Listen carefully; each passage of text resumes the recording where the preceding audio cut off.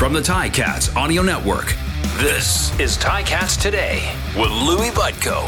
Yes, it is Ticats Today for a Monday, August the 1st, 2022, the Civic Holiday Weekend, also known as Emancipation Day, as Canadians invited to reflect, educate, and engage in the ongoing fight against anti-Black racism and discrimination. Hopefully you had a great weekend and maybe you have today off. I'll tell you, I don't have today off. The Ticats didn't have the day off, and the great staff at the Hamilton Tiger Cats didn't have the day off because I am watching them right now as the Ticats host their autograph session for season seat holders. So maybe you were down here as I was recording this, so I'm going to wave to you right now, and you'll be like, oh, Louis waved at me as I was there. So it's a great turnout, and lots of people excited to get to meet their favorite Hamilton Tiger Cats players.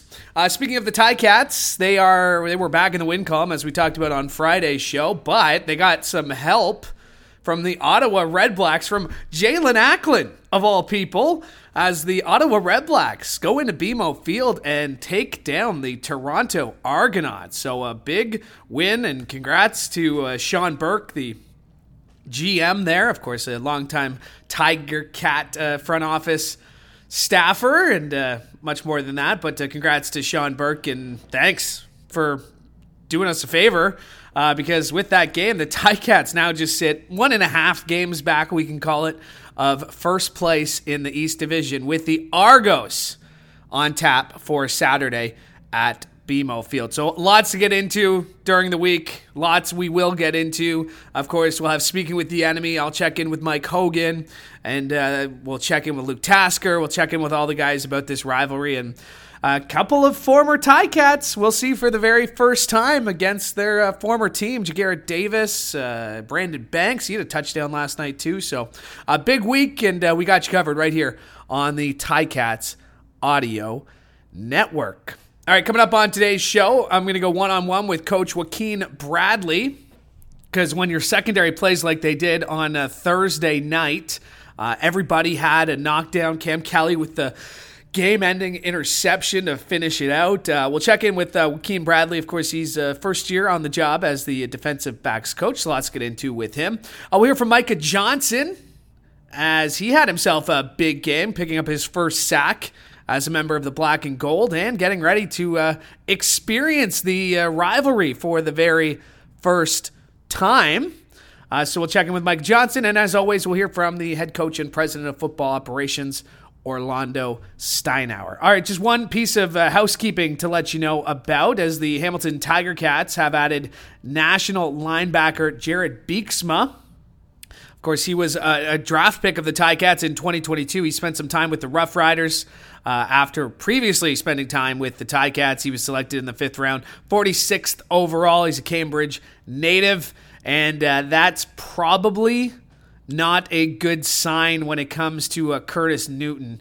And we'll have to wait until we have the injury report from today's practice in our hand, but doesn't look promising if Jared Beeksma's on his way back. Of course, Newton left Thursday's game, so we'll keep our eye on that, and we'll check in on the injury report on tomorrow's show. In the meantime, let's hear from the head coach. Here is Orlando Steinauer, and we started our conversation talking about Carriel Brooks' impact in his return to the lineup. Yeah, Carriel, he'd had some good weeks of practice. We knew he was in shape, but, ultimately, when you get in the game, you got to make your plays. And, I think there's a couple he left out there, but at the end of the day, he gave us a chance to win. I thought he came in for his first game back and did quite a great job. Yeah, and I like the energy of our football team on most days, but, I think everybody came out there focused, ready to work. We were on and off the field pretty quick today. Meetings were short and crisp. Cleaned up a few things still from Montreal just a little bit. And other than that, we're just moving forward. It's an Eastern Division opponent. Of course, it's Toronto. Anytime Hamilton and Toronto get together, it's there's a little bit of added stuff that goes with it. But that's kind of the fun of it. That's the sport entertainment value. And we don't run from that. But at the end of the day, it's still going to be football played. At the end of the day, the talking, the predictions, and all that have to stop, and it comes down to playing the game. So we'll look forward to playing the game, and we're going to see each other quite a bit over the next 5 weeks. And so, yeah, one game at a time. Yeah, I'm happy for us as a team. Of course, I'm happy for Micah. I think he's working hard. I think he's in better shape. He's getting a better understanding of the expectations that we're setting and kind of the standards that the 2022 football team is establishing. So, I thought that that we had some good pressure in the pocket early from inside, and Micah was a big part of that. But I think it was a team contribution in there, and it's nice to get him on the ground.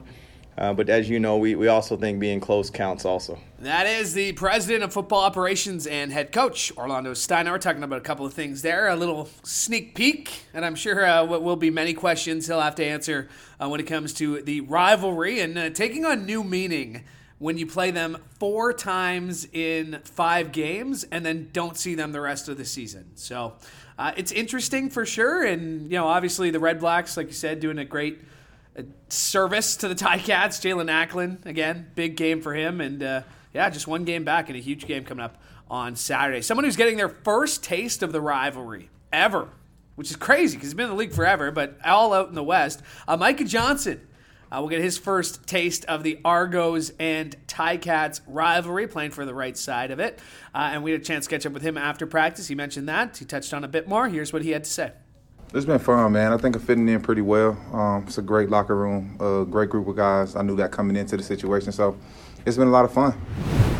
How hard-working they are, man. Honestly, it's a bunch of hard-working guys, one of the hardest-working groups I've been around. And, guys bring their lunch pail day in and day out. So, and they're a real supportive group, too, as well. So I think that's, the amount of support and love that we got in the room and guys show for each other, I think that's awesome. Yeah, man, it was. Like you said, you don't focus on it, but it's just one of those things. You kind of want those. You kind of expect, most casuals really don't pay attention to a lot of that's going on. So a lot of people just see a stat and understand that. So I think a lot of good work guys and players do get lost outside of the stats. So for me, it was good just to kind of see it go up there. But for me, it was just chopping wood and just my teammates and my coaches being supportive, telling them I've been playing good. And they'll come, so that's kind of one of the things. I think guys are kind of just gelling and things are coming together. We have a lot of talent on the D-line, and, we tell everybody that's proud on the D-line. So I think it'll continue to gel. It'll continue to get better. I mean, there's games that, we have no sacks or 1 sack. Could have easily been, 4 or 5 sacks. You're just talking about milliseconds. So, for sure. I'm excited to be a part of it. It's a big deal.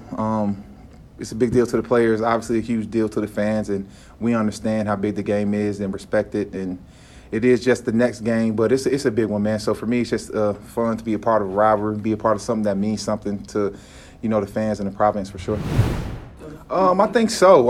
And like you just said, it's how our season's kind of laid out. These Eastern games are extremely important. So, obviously just how they would be any year. So for us, just this heightened sense of it because it's a divisional game, and then it's like you stack on who it's against. It's all energy. So, if you can't get up for a game like this, sums up. That is Micah Johnson as we caught up with him after practice. Again, part of a great Ticats defensive performance. And for more on that, very pleased now to be joined by the secondary coach, the DB's coach, and that's Joaquin Bradley. And Coach Bradley, just start with how's everything going for you? Oh, Lou, everything going great, man. I'm blessed, couldn't ask for more. When you have a game like your secondary did, 11 knockdown. Each guy had a knockdown, an interception with Cam Kelly there. How do you build off a performance like that? Well, first off, you got to give credit to the guys up front too, because coverage work with pressure and pressure work with coverage. And I commend those guys. I challenge them to play with clean eyes, understanding leverage, and that's what they're doing. And it's putting them guys in position to make plays. I give them all the credit. I just was talking about this with Coach about having a guy like Carriel back in the lineup. You got to see him in game action for the first time. What did you see from him? You know what? I call him Smooth. That's his nickname. I mean, because he's smooth at what he do. I mean, he's a great player. He's a playmaker. You know, he got great, excellent ball skills. He gonna be in position. He communicates. So it was great getting him back. You know, and all the guys. You know, I mean, Darby did a great job for us, and doing a great job for us. You know, Ciante. You can go all around the board, man. We're a tight net secondary. That's how we pride ourselves, and we all work together. When you come into a group that has so much experience playing together, like you said, even Richard Leonard coming back from being away for a couple of years, what challenges come with that as a coach coming into a group that already has established chemistry? Well, the thing about me, the way I coach on principle. So I don't look at things as challenges. I look at them as opportunities, and it's all about detail, right? It's find the detail to get them guys the opportunity to go make plays, you know, and that's how they are. After that, like you said, we had 11 PBUs, but we in there the next day, they trying to figure out how can we get better, right? And to that point, Coach had said, when I brought up Carriel's performance, he said, well, there's probably a couple plays he wants back too. And when you have a group of guys who want to get better, you know, is it easier to review those plays again and again and again as opposed to just them rolling their eyes and wanting to move on? Oh, yeah, no, it's easy because they want it, you know. They're a very fastidious group, you know. They all about detail, and that's what makes them special. So, no, it's not tough. It's easy because they want to be great. What does Tunde give to you back there as that safety? I mean, we know he's a hard hitter, but what are some of the intangibles that Tunde provides? Well, if you watch him, I mean, he's back there commanding the secondary, right? He getting guys lined up. He's a great communicator, and as you see, he's a baller, right? So he back it up with his play. He's a great leader. I mean, the sky's the limit for Tunde. Where does he get that physicalness? I mean, because you wouldn't know it by looking at him, right? But when you see him lay a guy out, where does that come from? It's just he just got that dog in him, you know. That's one thing I say. Tunde got that dog in him, and when he get on the field, it come out. And you know and I love to see him play. I mean, yeah. You mentioned Alden, a guy who's got 2 great cup rings, but it's what he does off the field, I think, which stands out to me. And the way he handles himself as, hey, he's special teams this week, and he goes out there and he's the best special teams player. What have you seen from Darby, and what does he bring to this lineup? First of all, like all the other DBs, Darby, he's a great man first. You know, he'll man of principle. He stand on him. Anything we ask him to do, he'll do, as you can see. You know, he played Sam linebacker. He done played corner for us. He done played halfback, special team. We asked him, and he had to make a play. He a playmaker, you know. And when you look at it, the sum of that, you get a baller. No matter what position he in, he going to ball because it's just in him. You and Coach Butts, obviously, Coach Butts, your assistant DB coach, while he's also taking care of special teams. What's that relationship like? Oh, man, it's great. I mean, Butts a great coach. He played in this system. You know, he helped me out a lot, too. So having Butts is a plus. He's a character, too, eh? Oh, man, you know, but you got to love it, you know. And Butts is who he is, and he going to demand excellence as well as Mark. You know, we got a good coaching staff. You know, when you go make plays like that, it's a collective group. You know, it's just not just one guy, but it's all the work that you put in, you know, to get us to that point during the week. You mentioned one of the best secondary players to ever play in this league. Is there added expectations, not pressure is the right word, but when you have a coach like who knows the position group so well, help you, how do you take that? Growth. Yeah. That's how I take it. I look at it as growth. I mean, when you have guys like Coach O and you got guys like Bucks and Mark in that room, you're only going to grow. You know, I love listening to O just talk ball. I'm learning so much from him. O's so smart, and the smart. I'm talking about from protections and how you know, it's unbelievable to hear him talk ball. What's the mentality of the secondary? Yeah, we got a conquering mentality. We always talk about, you know, eating the food we kill. If we don't kill the food, we don't eat, you know. So we always stay hungry, never get complacent. You know, we always want to be better than we was the last time. So that game over with, we on to the next. Let's go figure out, you know, what we can do to get better. The Argos coming to town. This rivalry has always been something special. You got 4 of the next 5 against this team. What are you expecting to see from them? You know what? It's a big game because it's the next game. You know, we going to go out there and handle our business, right? Like we're not going to make it about them. We know they got a great team. You know, got some great coaches over there.